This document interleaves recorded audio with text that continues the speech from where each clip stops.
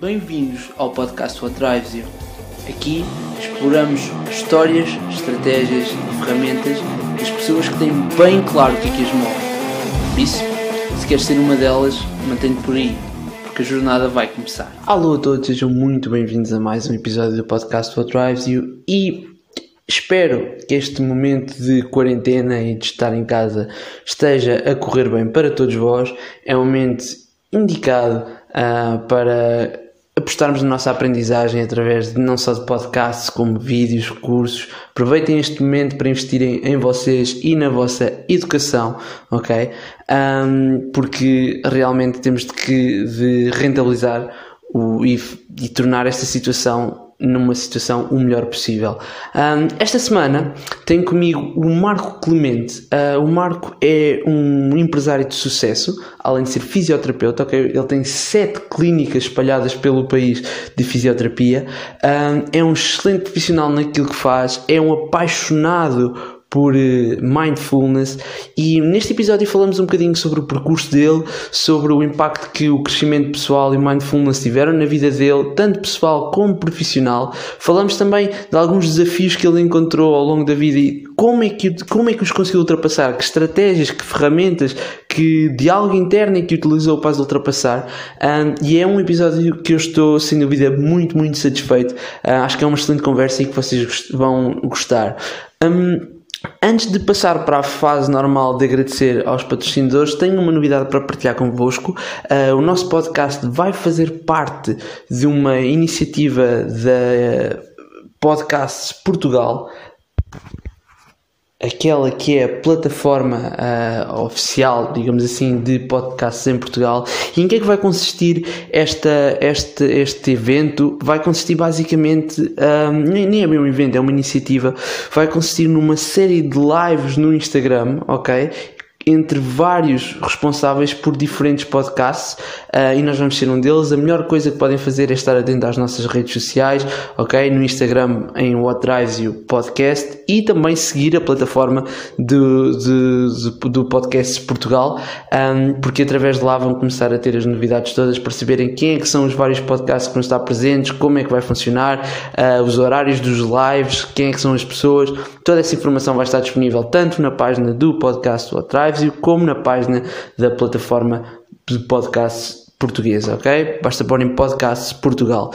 Posto isto, agradecer também aos nossos patrocinadores, à Geração S+, um programa que tem como objetivo mobilizar os jovens para um estilo de vida mais saudável. Vocês podem segui-los nas redes sociais em Geração S+, ok? Basta procurar.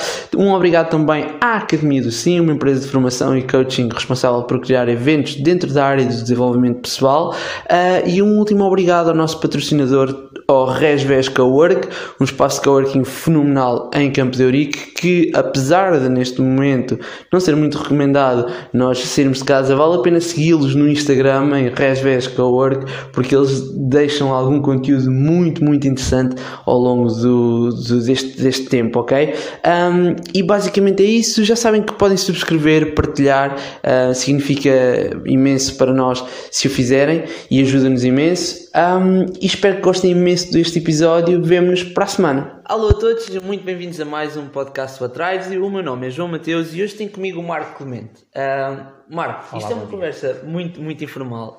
Antes das perguntas que te vou fazer, eu já fiz uma pequena biografia tua, está bem? No entanto, a maior parte das pessoas conhece-te pelo teu papel fenomenal na fisioterapia, com a empresa da Fisioclem, e eu gostava de saber um bocadinho, gostava que tu me guiasse um bocadinho pelo teu percurso. Ou seja, quando é que tu percebes que queres ser fisioterapeuta, e como é que depois começas a construir o teu império, digamos assim, dentro dessa área? Ok.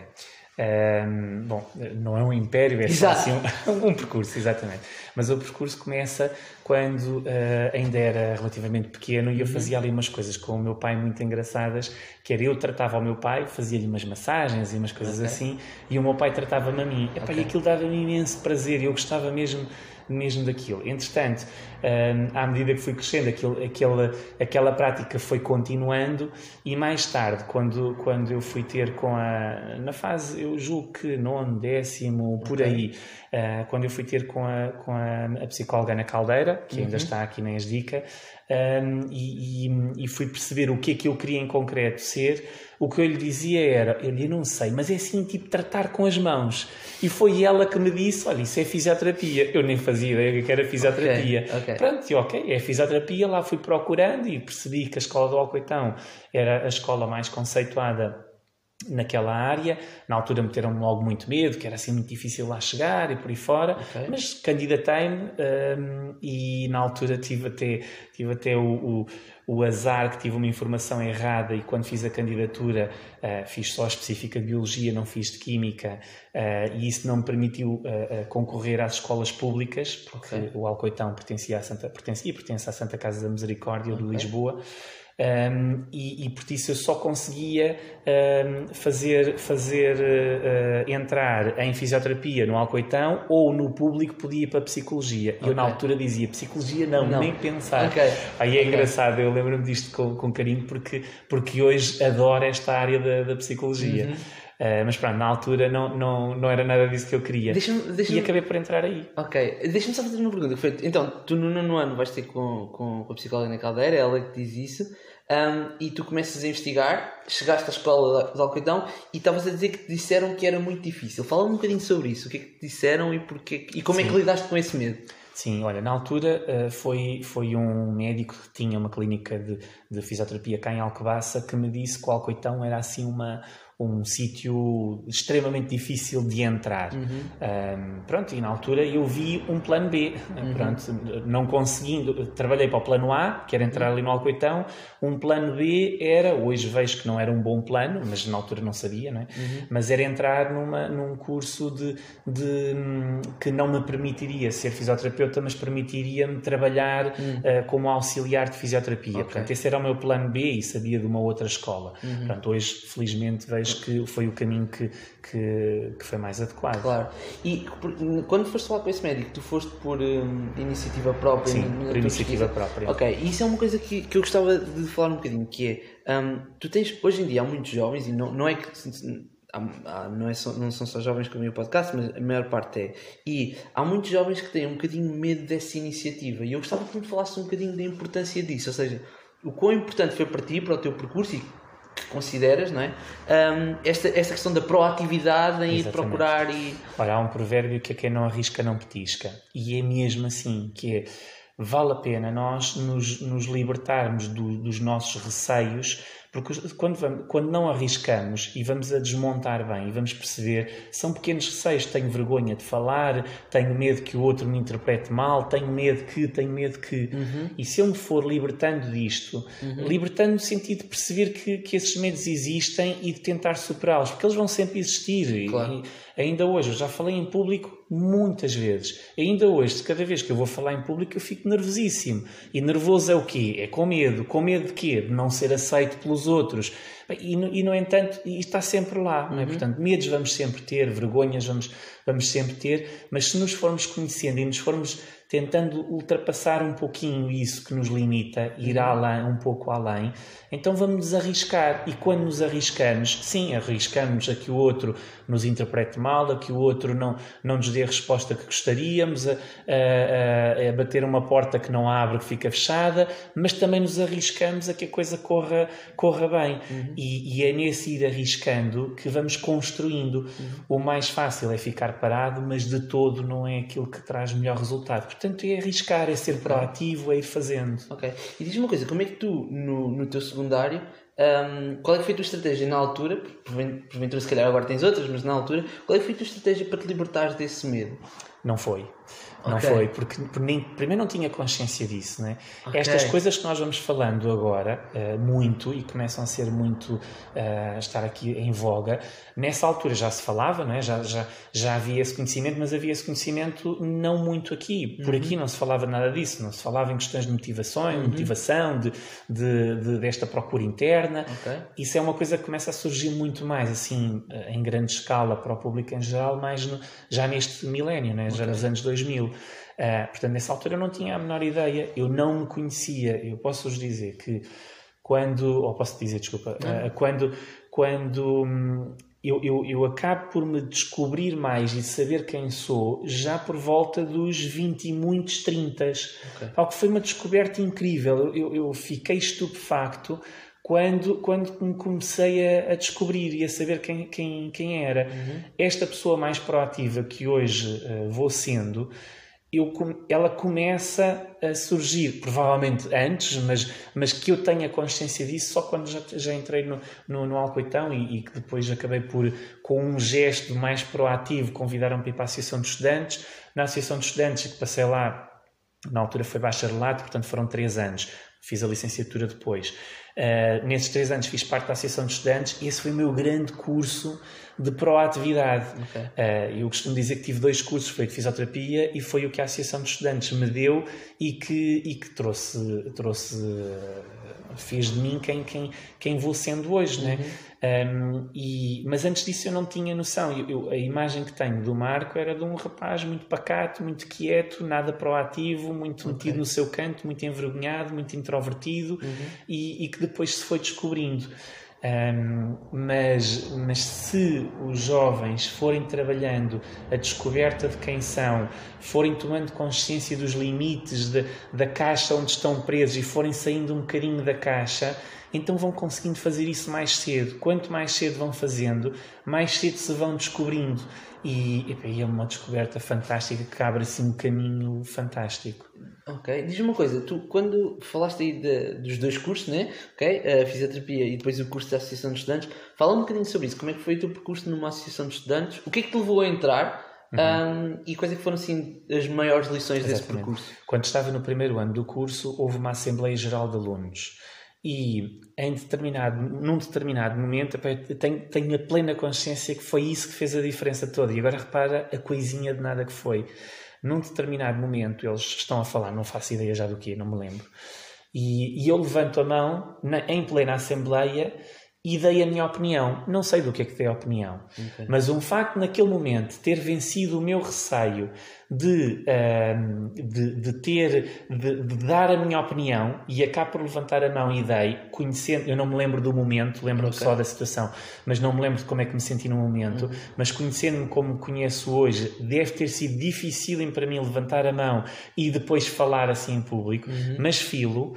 Isso fez com que eles olhassem para mim como alguém que dá opinião e a Associação de Estudantes tinha por hábito convidar alguém do primeiro ano para ser integrante para depois dar continuidade.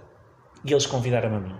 E ao convidarem-me eu fui participando e com isso fui construindo uma forma mais proativa de estar. Okay. Foi fenomenal. Agora repara, se eu não tenho levantado a mão e se não tenho dado a minha opinião, provavelmente poderiam surgir outras oportunidades, porque as oportunidades eu acho que não são únicas na vida. Vamos tendo várias oportunidades, mas se nós formos aproveitando e formos superando a cada uma, vamos construindo uma forma de estar que pode fazer uma diferença enorme na nossa vida. Claro. E ao longo tu tiveste Associação de Estudantes 3 anos? Sim. Ok. Quais é que foram assim 2 ou 3 lições ou 2 ou 3 momentos que mais destacas desse percurso? Sim, olha, foi a organização. Nós organizávamos muitas coisas, não é? E na organização fomos cometendo imensos erros. Só que enquanto Associação de Estudantes nós cometíamos erros, percebíamos, sei lá, recordo-me que tivemos lá conflitos internos por questões financeiras, porque era necessário realmente organizar bem as questões do dinheiro para que a coisa corresse bem e depois houve lá momentos de tensão porque uma coisa não estava bem organizada, era necessário fazer as coisas básicas da organização, de todos os passos da organização. E é quando nós fazemos e erramos que vamos percebendo como é que temos que corrigir o nosso erro e vamos construindo cada vez mais capacidade para fazer. Então eu a seguir, quando saí do curso, montei o meu próprio gabinete, muito pequenino, fizemos uma ação, e já te falo que esta foi muito interessante, uma ação, porque depois saí da Associação de Estudantes, convidaram-me para ir para a Associação Portuguesa de Fisioterapeutas, porque viam em mim alguém dinâmico, e porque fui para a Associação Portuguesa de Fisioterapeutas, convidaram-me para organizar um Congresso Nacional de Fisioterapeutas, e fui estando ligado à Associação ao grupo de interesse de fisioterapia no desporto e por aí adiante, e agora nos últimos anos organizei 2 congressos e estou a organizar um terceiro, portanto vai ser o meu 4º congresso Nacional de Fisioterapeutas, e portanto as coisas vêm assim em cadeia, e a gente não precisa de olhar muito onde é que eu quero chegar lá em cima, vale a pena ter a visão, mas depois é muito focado no passinho pequeno, e o passinho pequeno é levantar a mão e dar a minha opinião, por exemplo. Não é? Portanto, isto é os passos pequenos. Recordo-me, por exemplo, de uma ação, isto para dizer que a gente pode ver assim coisas fantásticas que vamos fazendo ao longo da vida, mas vou-te dar o exemplo de uma. Foi o maior fiasco que nós já organizámos. Há os jogos médicos, ou pelo menos havia, não sei se ainda existe, os jogos médicos que em determinada altura, se ainda continuar, ainda há de ser idêntico, não sei, que organizavam para todos os médicos um encontro desportivo em Troia. E nós achámos que valia a pena organizar os jogos dos fisioterapeutas. Okay. Então organizámos uma organização fantástica, ainda antes da era internet, né? Portanto isto foi em 90, eu acabei em 97, o bacharelato deve ter sido em 97, 8, por aí. Organizámos tudo em Troia, estava tudo montado, os campos, os passeios, tudo montado, as reservas, tudo. E na altura nós tivemos 0 inscrições, não foi uma sequer, foram 0 inscrições, foi um fiasco de todo o tamanho.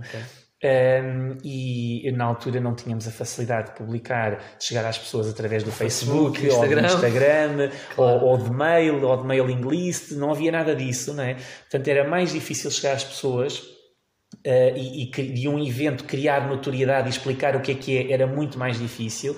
Tínhamos que gastar dinheiro e gastámos para mandar cartazes para todos os hospitais e clínicas e por aí fora através da associação, mas era mais difícil comunicar com as pessoas, claro. Hoje é muito mais fácil. E 0 inscritos. Portanto, quisemos começar em grande e não correu nada bem. Se calhar, porque isso é interessante, porque faz-me... É a tal questão, se calhar, aquilo que estavas a dizer, né? Focar nos pequeninos passos. Eu lembro-me que eu há uns tempos estava a trabalhar com malta dentro da área das startups, e eles falavam um bocadinho nisso, que é o grande perigo é tu queres desenhar o produto total, completo, perfeito, mas depois se não te focas nas pequeninas coisas que estão a acontecer, ponto, esse produto pode nunca chegar, né? Neste caso chegou, mas com 0 inscritos, e depois estás a perder quase que a satisfação de estar focado num processo. Hoje, se voltasse atrás a esse evento, se calhar faria mais sentido fazer um evento em que falava com os amigos mais próximos, e se calhar tínhamos um primeiro encontro desportivo de fisioterapeutas para 20 colegas, e se calhar hoje ainda aí estava e juntavam-se 500 pessoas anualmente a praticar desporto, né? Claro. Mas como começámos se calhar, não sei, mas se calhar como começámos em grande, ficámos tão desmotivados com as 0 inscrições que acabou por ali, nunca mais existiu. Que era o que eu te ia perguntar. Como é que tinham lidado? Então, tu terminas a licenciatura, estavas a dizer que abres um pequenino gabinete teu. O que é que te levou a querer abrir um gabinete e a não ir trabalhar para alguém ou assim? Eu também fui trabalhar para alguém, saí dali e fui trabalhar para uma clínica com quem ainda hoje tenho uma extraordinária relação, os meus primeiros patrões. São assim os meus pais, digamos assim, na fisioterapia, ou o meu pai, o Olímpio. E portanto fui trabalhar para lá durante 3 anos e ao mesmo tempo, isto em Lisboa, e ao mesmo tempo tinha um gabinete em Cascais com um amigo, que ainda hoje é meu grande amigo, e esse gabinete ainda é a clínica dele hoje, portanto foi daí. E na altura nós já éramos tão proativos, eu e este meu amigo, que nós quando saímos aquilo fazia tudo sentido, quer dizer, nem pensámos que ainda somos inexperientes e ninguém vem ter connosco, mas nem pensámos nisso, de que maneira é que vamos fazer isto, queremos ter um gabinete nosso, vamos lá arranjar aqui a solução, e arranjámos, e no primeiro mês tivemos um paciente, uma sessão, e a coisa foi construindo devagarinho, tivemos as nossas dificuldades, tivemos coisas que correram mal, algumas muito mal que me ficaram na memória para eu nunca mais fazer. E pronto, e foi assim, a nossa primeira marquesa ainda hoje a tenho e aguardo com muito carinho, bom. E assim como o primeiro ultrassom ainda hoje tenho e guardo com carinho, e não tenho dúvida que esse foram os primeiros passos absolutamente indispensáveis para aquilo que temos hoje.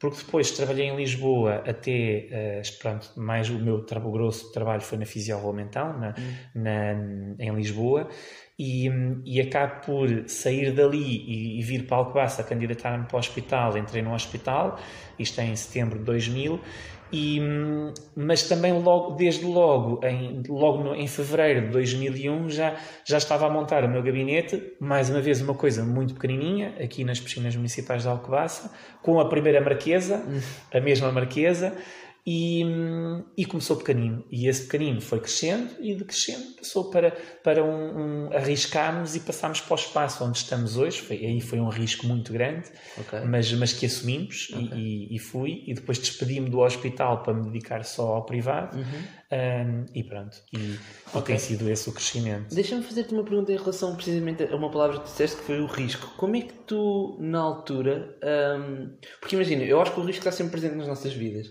e apesar de, se calhar, há uns... repara, na minha opinião, na minha perspectiva, levantar o braço na Assembleia é um risco, não é? Exatamente. E a questão aqui é, portanto, nós estamos constantemente a lidar com o risco, porventura de formas ou de intensidades diferentes. Como é que lidaste, ou quais é que foram as estratégias, as ferramentas que utilizaste para lidar precisamente com esse risco de vou deixar um espaço aqui na piscina para o espaço que tem agora, que é um espaço incrível, fenomenal, aqui em Alcobaça? Como é que tu lidaste com esse risco? Olha, eu acho que eu sou muito otimista. Sei que sou um otimista realista, ou seja, eu não embarco em fantasias, não é nada disso. Aliás, eu nem jogo no Totoloto nem no Euromilhões porque eu não eu tive uma vez, quando começou o Euromilhões, a minha mulher jogou e ela estava com tanta fé que lhe ia calhar, que eu comecei realmente a fazer contas de cabeça o que é que a gente faríamos com aquilo que íamos ganhar. Quando ela não ganhou, eu fiquei chateado. Caramba, eu nunca mais penso nisto. Ou seja, eu realmente gosto de ser otimista, de pensar, de fazer contas e por aí fora, mas com aquilo que eu sei que pode ser realidade. E isso é uma coisa que eu acho que me está no sangue, desde nascença. Este otimismo que me ajuda mesmo muito. Portanto, eu, com muita facilidade, olho para a boa perspectiva da coisa. Com otimismo, tenho consciência que tenho tido uma estrelinha da sorte. Arrisco, trabalho para isso, muitíssimo, e tenho tido sorte. Também vejo outros que, num ou outro momento, têm tido azar. E nos azares que tenho tido, normalmente vejo como um desafio e uma oportunidade para crescimento. Isto são ferramentas que hoje vejo como ferramentas, mas que eu acho que tive a sorte de nascer com elas. Ou seja, foi alguma coisa que já aqui está no meu DNA e que eu fui construindo aos poucos. E quando me comecei a conhecer, fiquei fascinado com isto que eu sabia que estava aqui dentro de mim, mas que eu não reconhecia que eu tinha. E foi realmente bom. E depois é mesmo trabalhar muito para que a coisa aconteça, não é? Porque a coisa não acontece assim, a coisa acontece porque a gente trabalha muito, porque temos um determinado know-how, porque trabalhamos muito num determinado sentido e acreditamos que aconteça, e nesse acreditar está lá uma intenção muito forte por trás. Hoje sei que a intenção na altura não fazia a menor ideia, não é? Uma intenção muito forte, então a coisa vai acontecendo. Se calhar não com o ritmo que gostaríamos logo de início, se calhar não exatamente pelo caminho que gostaríamos de início, mas é aí que hoje, com aquilo que vou sabendo, vale a pena ter uma luz para onde é que eu quero seguir, e depois, se o caminho me leva para um sítio ligeiramente diferente, vamos adaptando e vamos construindo, e quando lá chegamos olhamos para trás e vemos, uou, que caminho que eu fiz, fantástico, não é? Mas ele vai-se construindo assim aos poucos. E deixa-me fazer, porque tu estavas a dizer que é uma coisa que tiveste a sorte de nascer contigo. Quais é que são algumas coisas que tu dizes a ti próprio, ou que perguntas é que fazes a ti próprio para alguém que imagina que alguém que está a ouvir e que diz, tudo bem, isso é o Marco, porque o Marco nasceu com isso, mas eu não nasci com isso. Exatamente. Eu acredito que nós podemos trabalhar para desenvolver otimismo, para desenvolver o que quer que seja. E a minha pergunta para ti é, quais é que são algumas perguntas ou algumas frases que tu dizes a ti próprio que te permitem ser mais ou estratégias, o que quer que seja, que te permitem ser mais otimista? Olha, uma coisa mesmo muito, muito importante naquilo que tenho estudado nestes últimos anos é que é certo que nem toda a gente nasce muito otimista. Quando eu digo nasce, é não só aquilo que está escrito no nosso DNA, mas toda a educação a que vamos sendo sujeitos, não é? Esse conjunto todo é aquilo que nos vai sendo impregnado.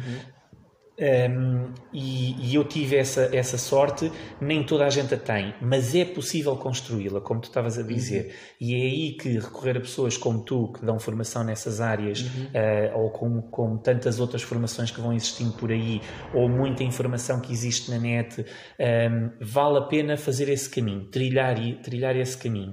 Vale a pena olharmos para as coisas boas. Por exemplo, o tema de Geração S+, deste mês é o Look for What's Good. Olhar para aquilo que é bom, é esta visão otimista, simples, que nos traz mais felicidade e mais sucesso, mais concretização. E isto hoje a ciência mostra que realmente é possível construir isso.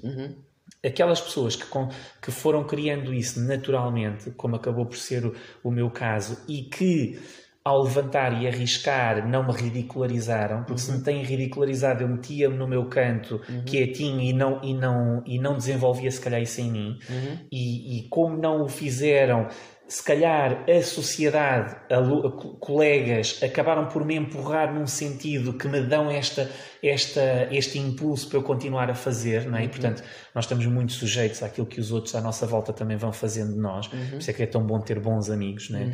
Amigos que nos ajudam. Claro. E isto tudo, agora perdi um bocadinho de raciocínio, mas podemos ir construindo essa visão otimista. Já sei, que perguntas é que eu faço a mim mesmo? Vou-te dar um exemplo. Eu tive uma fase que foi mesmo muito negra, daqui da história da nossa empresa, por exemplo. E estou-me a lembrar de uma outra, de um problema enorme a nível pessoal, que teve a ver com uma viagem, que perdemos o avião e por aí fora. Numa e noutra situação, o que é aqui o comum? Que eu percebo que eu não faço por isso. Acontece-me. E o que me acontece é, quando eu tenho um problema à frente, eu não me foco no problema, eu foco nas soluções. Se me perguntares como é que eu lá cheguei, eu fiz isto instintivamente. Mas é possível trabalhar para chegar lá. Mas eu vejo em mim hoje que eu não trabalhei para lá chegar. Isto foi-me acontecendo, não é? Mas se eu não tivesse isso comigo, eu claramente era uma coisa que iria desenvolver em mim para ter cada vez mais. Eu não nasci com a consciência daquilo que eu hoje sinto que tenho consciência. Claro. Eu trabalhei isso em mim. Claro. Eu hoje sinto que sou uma pessoa um pouco mais mindful. Eu não nasci com isso. Claro. Nem me era natural. Eu fui trabalhando isso. Portanto, a gente vamos trabalhando aquilo que queremos trabalhar em nós.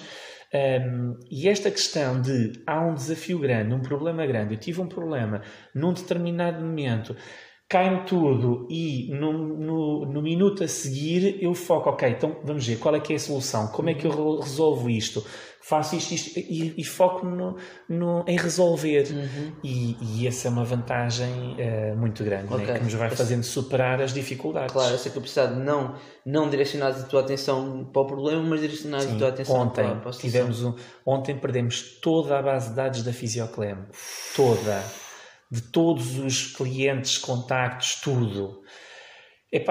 E de repente a gente pode ver-se com um problema gigantesco, né? Pronto, felizmente os técnicos conseguiram resolver, graças a Deus, e à meia-noite de hoje, 11h59, exatamente, de hoje, esta noite, eles conseguiram recuperar as coisas todas, e está agora a funcionar bem. Mas eu ontem à noite, depois disso, eu não estava mergulhado numa depressão de dizer, e agora, meu Deus, o que é que vai ser de nós, que temos aqui um monte de problemas. Eu já estava a engendrar que é, ok, a minha plano A é ele pôr aquilo a funcionar. Felizmente correu bem, funcionou. Mas o plano B, eu já estava a discutir com o colega, é, ok, plano B, eu nem me estava a querer meter muita energia no plano B, porque eu queria que o plano A funcionasse. Claro. Mas eu já tinha aqui uma outra estratégiazinha do que fazer. Ou seja, isto é se tu tens um determinado desafio, monta um plano A e monta um plano B e monta um plano C e em última análise que tenhas um plano Z, né? Há sempre um ZA, o ZB, há sempre um outro, né? Há sempre planos infinitos, mas como se fosse o último dos últimos, tem um plano Z que é, se tudo correr mal, o que é que eu faço? E quando a gente desmonta, eu já tive uma situação mais a nível pessoal que eu montei e o plano A, as coisas não estavam a correr como eu gostaria que corressem, estavam a correr mal, e no momento em que eu montei o meu plano Z, que é, se tudo correr mesmo muito mal, que caminho é que eu sigo, como é que eu faço. Quando eu montei o meu plano Z, descansou-me tanto, fiquei tão tranquilo que eu percebi, ok, pá, mesmo isto, se tudo correr mal, eu já sei o que é que eu posso fazer, como é que eu me posso desenvencilhar. Então tudo aquilo que corra diferente vai ser melhor. Então eu fico mais descansado. Portanto, uma estratégia que eu aqui sugiro é montem o plano Z, que é se tudo correr mesmo muitíssimo mal, que é se eu for à bancarrota, se eu perder todo o meu dinheiro, se eu perder tudo, né? És retirado daqui, és metido num sítio estranho onde não conheces absolutamente ninguém, tens 0 euros no bolso, exato, 0 recursos. Se tu montares isso, e o que é que eu faço aqui, como é que eu me viro, onde é que que conhecimentos é que eu tenho para me poder desenrascar, tudo o que for melhor do que isso é bom. É bom, né? Okay. Então, excelente. Se ficares descansado com isso, então tu tens sempre soluções que são melhores do que isso. Claro, excelente. Diz-me uma coisa, Marco, em relação, e queria só ficar mais um bocadinho na fisioterapia, depois espalhamos, em relação à fisioterapia, quais é que são, se é que existem, não sei, 1 ou 2 mitos que as pessoas podem ter em relação à fisioterapia e que é importante alguém que gostava de seguir esse percurso ter em conta que são mitos e que podem, de alguma forma... Jovem que queira seguir o percurso de ser fisioterapeuta. Sim. Ok, mitos... existe sempre aquele, e na fisioterapia é um facto, da questão do mercado de trabalho e de ter ou não ter emprego, não é? E é um facto que não está fácil para o jovem que sai ter logo a saída profissional. Isto que eu vou dizer aplica-se à fisioterapia e a qualquer outra área. O que é mais fácil de fazer quando se acaba um curso é mandar currículos. Ou seja, ficar sentado atrás de um computador e mandar currículos por mail. O que é mais difícil, mas é mais proativo e é muito melhor de fazer, é apresentar projetos. Não me têm chegado à clínica, têm-me chegado muitos currículos, mas não me têm chegado projetos no sentido de dizer, eu vejo aqui esta oportunidade de mercado, eu posso fazer isto, apresento este projeto, querem implementar, e isso não me tem chegado. Portanto, o desafio que eu lanço é esse. Há sempre mercado de trabalho para aqueles que são bons profissionais, para aqueles que são muito empenhados em evoluir, para aqueles que são realmente muito proativos. E isso não há dúvida. Como é que eu, terminando o curso, apresento um projeto? Eu não aprendo isso do nada. Então eu apresento, eu vou construindo isso aos poucos. Aos poucos é, por exemplo, nós com Geração S+, queremos estimular a ter embaixadores. E um jovem pode ter a ideia, ok, eu posso ajudar os meus colegas a terem uma perspectiva de praticarem mais exercício físico. Eu posso fazer isto desta e daquela maneira. Isto é apresentar um projeto. Apresento um projeto à Geração S+, para ser embaixador e implemento. Isto é um projeto a ser aplicado. A seguir, eu tenho uma ideia, há um problema na minha comunidade. Estamos ali com uma família que está muito pobre. Ok, então vamos lá aqui pensar numa coisa para ajudar esta família. Movo recursos para...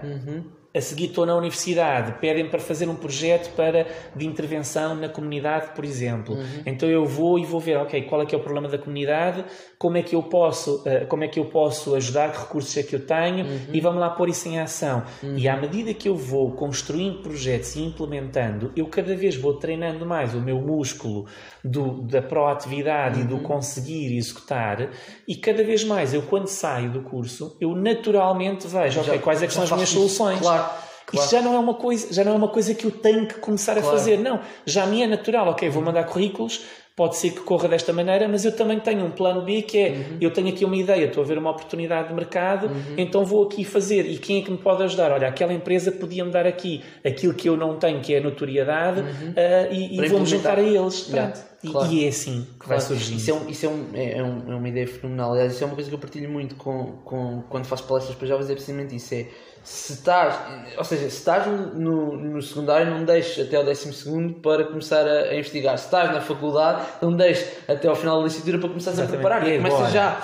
Agora que começa. Porque agora com as coisas pequeninas. Claro, porque se dedicaste 3 anos, e faz-me lembrar um bocadinho a minha história, é uma coisa que eu conto, que é, no momento em que eu tenho a lesão do pulso e percebo, ok, se calhar posso não vir a ser o melhor guitarrista português de sempre, o que é que eu posso fazer? E começo a investigar um bocadinho sobre esta área da academia, que nós praticamos aqui, da nossa mente, etc. Eu não esperei, deixa-me então acabar o curso e depois vou fazer isso. Não é, enquanto estou a fazer o curso, deixa-me fazer isso de lado para ter tempo para ganhar as habilidades necessárias para quando chegar ali conseguir executar. Okay. Agora deixa-me pegar força. E imagina que no final tu nem segues uma coisa nem segues a outra, porque entretanto tu foste fazer a formação e abriu-se uma porta gigantesca que foi um projeto que te lançaram e tu foste fazer à Dinamarca uma coisa qualquer e viste lá que tu adoras marketing, adoras marketing. Exato. E começas a investigar e vens e investigas e entretanto és uma outra coisa que não é nada disto. Claro que sim, mas é isto, como é que a gente chega lá? É fazer, isto metendo. Claro que sim. Ok, Marco, tu ainda há pouco falavas um bocadinho que houve uma fase em que tu descobriste e eu ia-te perguntar se podes falar um bocadinho dessa fase, ou seja, o que é que descobriste e como é que te descobriste? Sim, olha, aí foi por questões profissionais, eu fui sendo empurrado. Primeiro, a profissão de fisioterapeuta tem uma coisa fantástica, que é estar numa proximidade muito grande com as pessoas, com um desbloqueador de conversa e de proximidade que é o toque, né?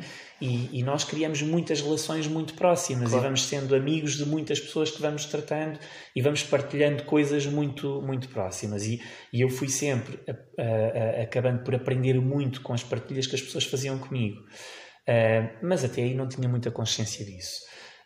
Entretanto, nós quando montámos aqui um gabinete do bem-estar que era para ter um género de spa, digamos assim, nós distribuímos ali uma série de tarefas e fiquei eu de fazer formação em reflexologia.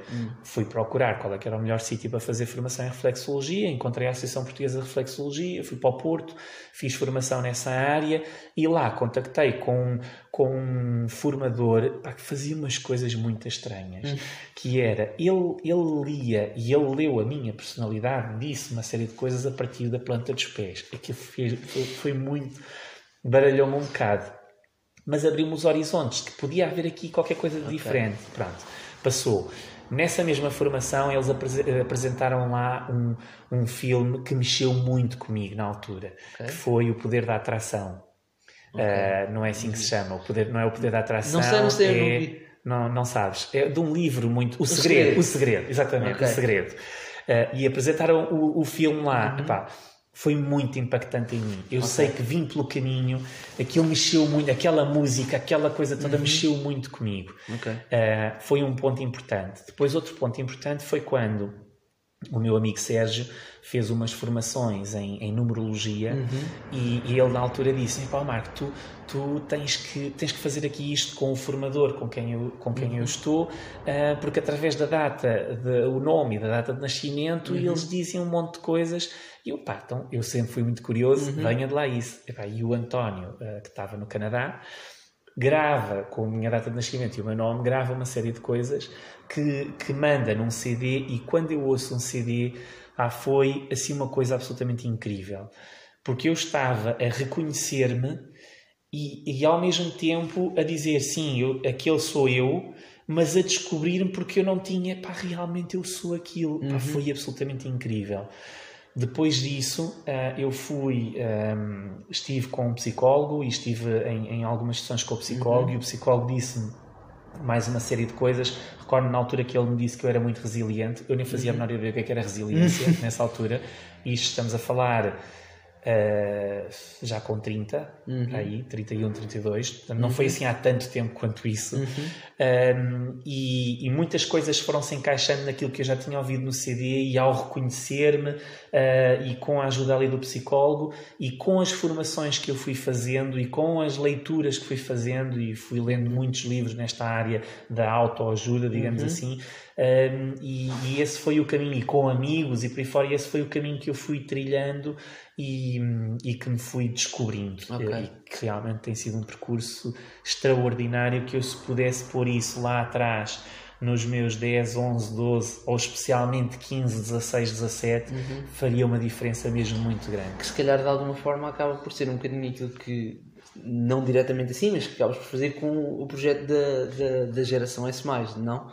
No sentido de conseguir ao mesmo tempo trazer algumas Porque, não sei, isto é só a minha visão, mas eu acredito que a partir do momento em que, apesar do Geração S+, e eu gostava de falar um bocadinho sobre isso e pedir para explicar o que é, mas apesar do foco estar mais, se calhar, na parte do exercício físico, a realidade é que se nós formos ver o tipo de conteúdo que vocês partilham, por exemplo, nas redes sociais, temos coisas de exercício físico, mas também temos muito coisas que apelam a essa autodescoberta, que apelam a essa mudança mental.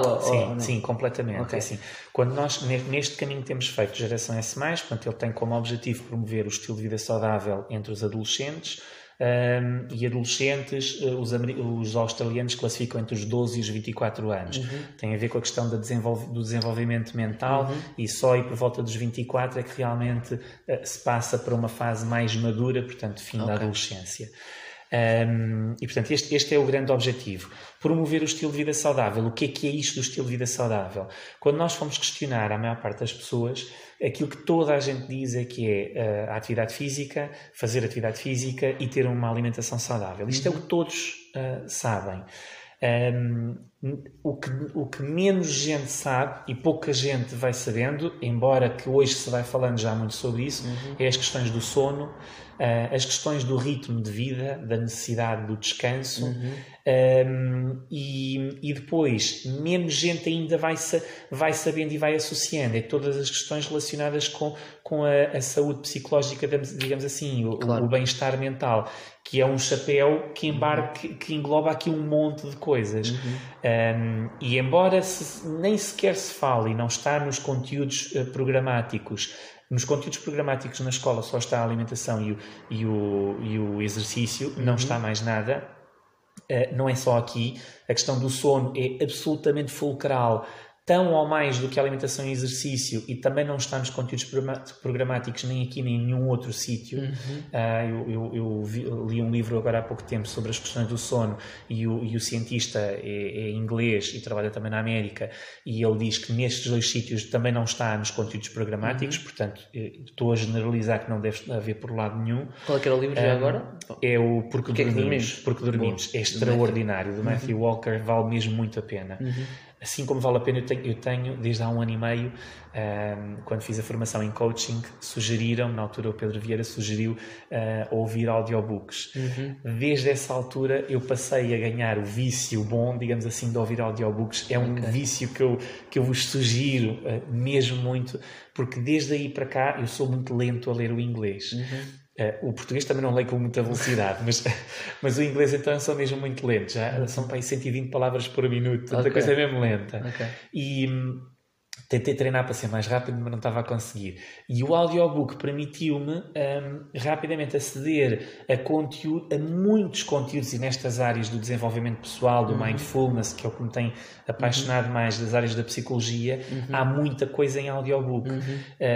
E tem sido extraordinário aceder a esta informação toda desta forma. E pronto, sei lá, passei a ler muitas coisas sobre a área da parentalidade, que também é uma área que me apaixona muito. E pronto, por isso sugiro fortemente audiobooks, assim como podcasts, como estás a fazer. São aceder conteúdos numa altura em que tu podes estar a correr. Eu ouço audiobooks, a minha mulher diz que eu sou maluco, mas eu gosto. Eu ouço audiobooks quando vou correr, ou quando vou no carro, ou pronto, audiobook, ou um podcast. Pronto, como quem ouve rádio ou ouve música. E é uma forma de alimentar um bocadinho a nossa mentalidade, independentemente das idades.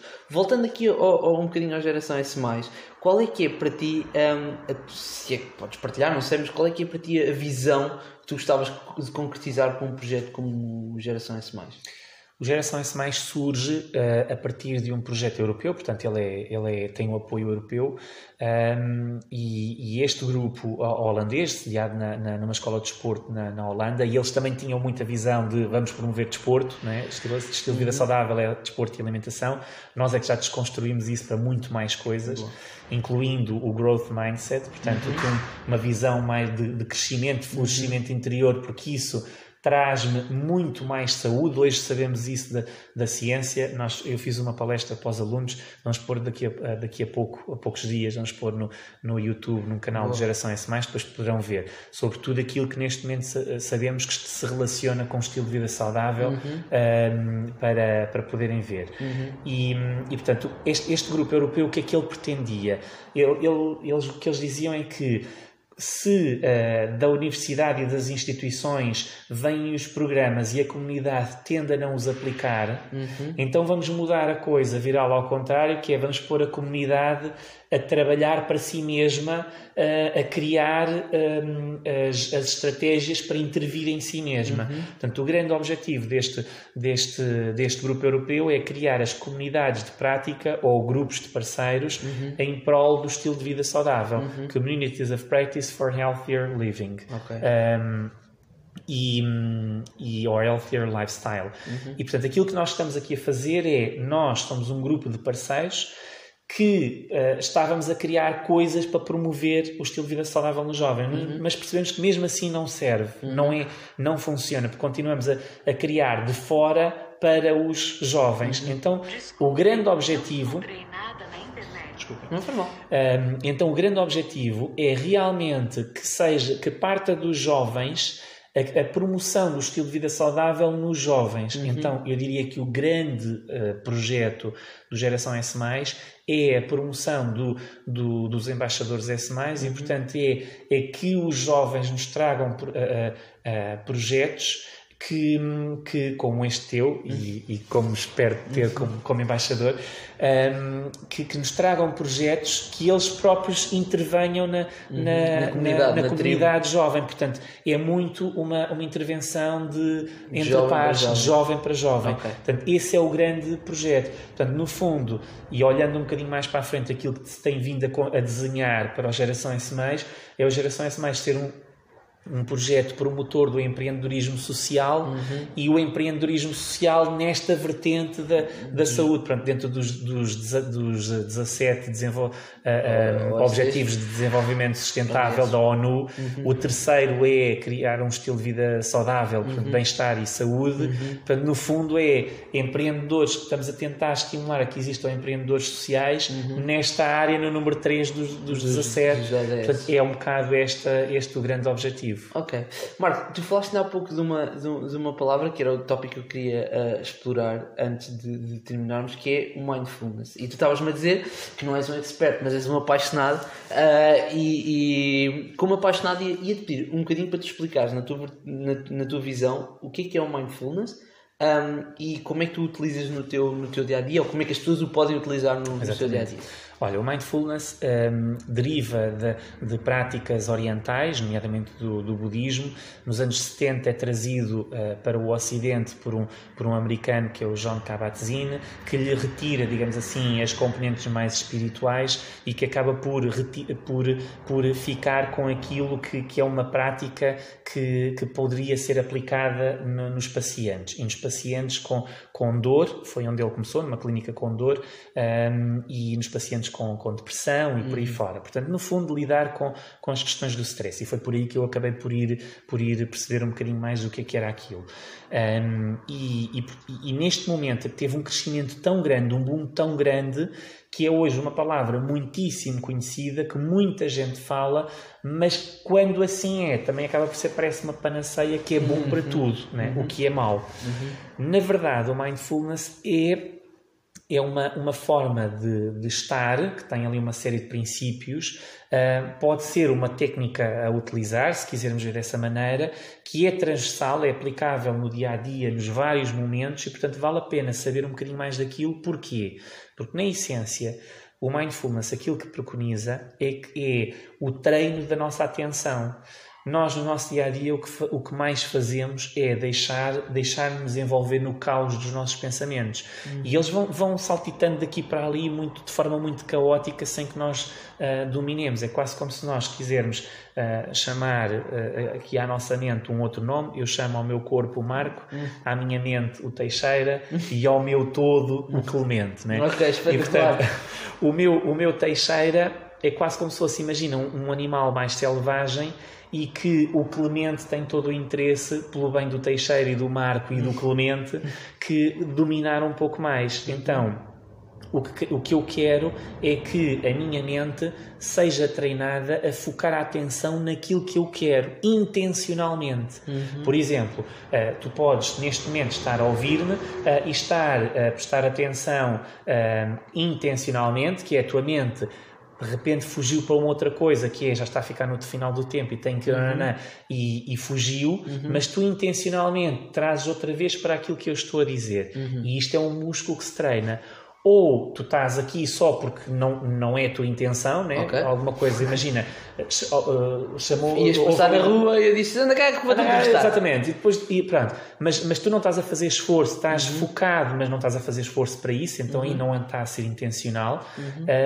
E aquilo que queremos é um foco da atenção de forma intencional, deliberada, sem julgamento, ou seja... que não seja um foco de atenção no sentido de estar a criticar e a julgar aquilo que o outro está a dizer, mas é só estar aberto, que é estar curioso. Portanto, é focar a atenção de forma intencional, com curiosidade, naquilo que se está a acontecer no momento. Por isso é que se fala tanto no presente. E é só isto. Portanto, no fundo, estamos a falar de um treino que eu acho que é absolutamente essencial em todos os jovens e em todos os adultos ao longo da vida, que é só de tentar... no fundo, imagina, é como num jogo num jogo da PlayStation, imagina, em que tu tens um jogo, e de repente tu queres aprender a manobrar, a saber como é que são as regras do jogo e como é que tu jogas o jogo, como é que tu pegas nos comandos e como é que tu fazes aquilo. Porque se tu vais jogar o jogo, tu queres dominar os comandos. Claro. Se tu não dominas os comandos, tu estás à mercê daquilo que te vai acontecendo. No jogo, claro. Imagina que tu vais para um carrinho de choque e tu não sabes conduzir o carro. Então de repente levas pancada de todo lado, né? E é isto que nos acontece na vida, levamos pancada de todo lado. Quando tu, se aprenderes a conduzir, tu sabes que ok, de vez em quando eu levo pancada, mas eu posso ser flexível e manobrar com a coisa, mas eu também sei que eu posso pegar no meu volante e conduzir para onde quero. Portanto, mindfulness é isto, traz-nos mais domínio à nossa vida mental. Portanto, o treino é feito de uma forma formal ou informal. Formal é através da meditação. É um momento em que, seja de pé, a andar, sentado ou deitado, seja em que posição for, eu estou a focar a minha atenção para treinar alguma coisa. Normalmente treina-se alguma coisa que seja muito simples, porque exige menos esforço e a nossa mente foge mais rapidamente. Imagina, focar a tua atenção na respiração. É uma coisa tão básica que quando tu focas a atenção na respiração, a tua mente vai rapidamente saltar para um problema, para aquilo que tens que fazer, para não posso esquecer de...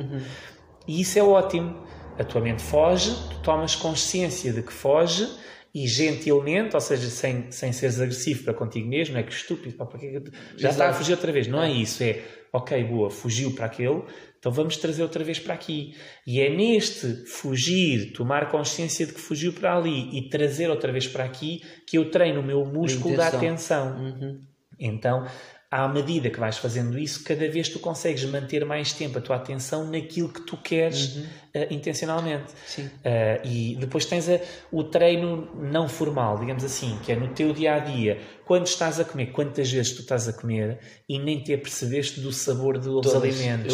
Eu como muito depressa, portanto... Exatamente. Quantas vezes estamos a lavar nós todos estamos a lavar os dentes e no fim de lavar os dentes pensamos, espera lá, lavei os dentes ou não lavei? Dentes, claro. Nem tomamos consciência. Ou tomei banho. Espera lá. A gente toma banho sem sentir que estamos a tomar banho. Não é? O meu esforço, neste momento eu estou a fazer agora, enquanto participante, paciente, digamos assim, o curso do Mindfulness Based Stress Reduction, que é o tal primeiro programa do John Kabat-Zinn. Estou agora neste momento a fazer o processo, quero ser formador na área do Mindfulness e passa primeiro por isto, por ser paciente ou cliente do programa e depois fazer um retiro de silêncio de 5 dias e só depois é que posso fazer o curso de formação para poder ser instrutor de Mindfulness. Portanto, agora neste momento é suposto eu prestar atenção ao banho. Ainda hoje de manhã, no banho, eu estava a tomar, já meio, quase fim do banho, eu pensei, epá, caramba, eu já esqueci-me de focar a atenção aqui, estava no outro lado. Mas é isto, é este treino e que nos é mesmo muito útil. Por isso é que eu acho que Mindfulness é tão interessante e tão útil. Tem muitas outras vantagens, mas isto é assim aquilo de mais simples e que a ciência mostra que traz muitos benefícios para a saúde.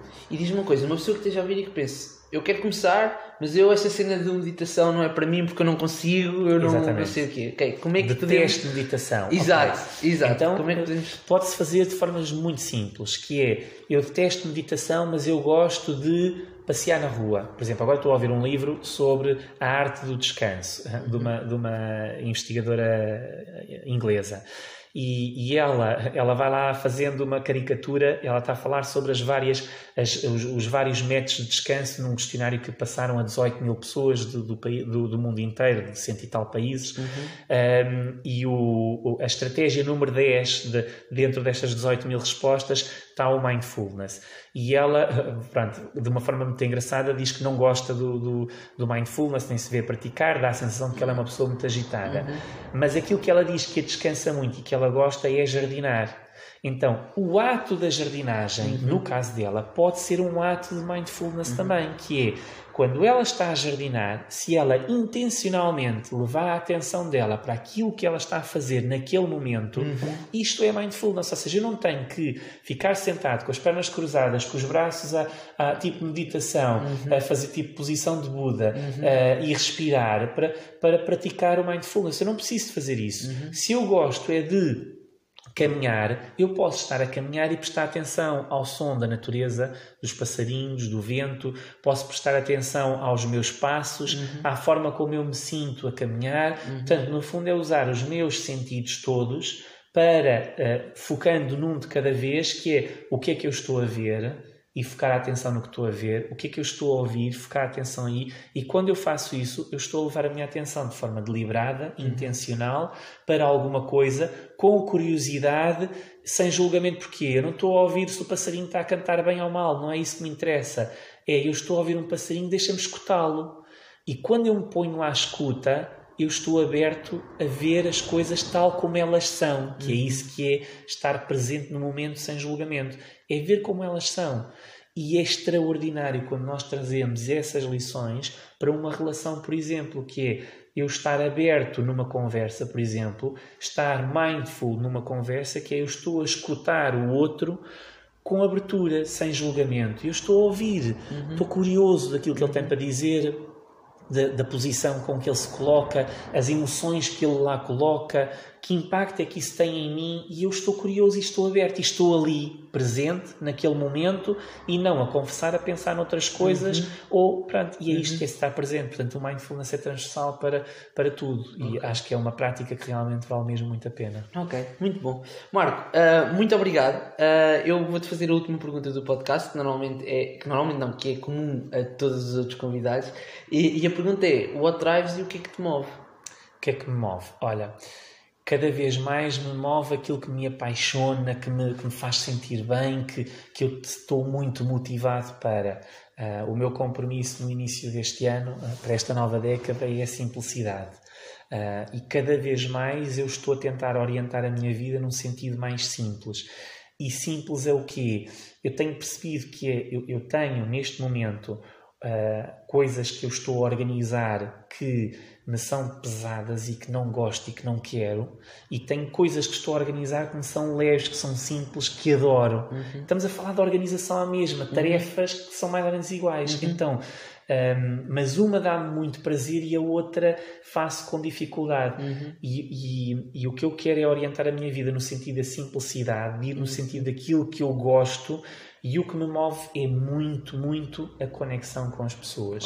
Adoro ligar-me às pessoas, adoro explorar esta relação, dar de mim e receber dos outros, e percebo que neste trabalho que fiz agora no início do ano, de explorar bem quais são os meus valores, um dos meus maiores valores é a conexão e a ligação às pessoas, é esse sentido de pertença também a um grupo, grupo que é uma comunidade aqui, a minha família, a minha comunidade alcobacense, a minha comunidade do Oeste, a minha comunidade Portugal, a minha comunidade europeia, este mundo a que pertence. Portanto, é isto, e é isso que me move muito, é estar ligado às pessoas, às comunidades. Exatamente. Marco, se porventura quiserem entrar em contacto contigo, como é que o podem fazer? Então, sei lá, se quiserem entrar em contacto através do Facebook, Marco Clemente, do Instagram, vou lá menos vezes, ou eventualmente através da Fisioclem, também podem mandar mensagem através da Fisioclem, ou pronto, no contacto mais próximo, ir ter comigo à clínica e conversarem comigo. E, eventualmente, se o entrar em contacto for por projetos de geração S+, o site é www.geracau-mais por extenso, .pt. Entram aí, têm aí depois os links do lado esquerdo para o Facebook e para o Instagram ou para o Twitter, e podem entrar e mandar-nos mensagem e consultar aquilo que estamos a fazer, e se houverem jovens que queiram ser a mudança que querem ver no mundo, sejam-no connosco, sejam embaixadores, venham aqui, que no fundo estamos aqui abertos para ajudar nestes projetos, e no fundo o que queremos é alavancar os projetos, e sejam proativos, sejam felizes. Obrigado a todos, podem subscrever o podcast, obrigado a Marco, e até à próxima. Até à próxima, obrigado.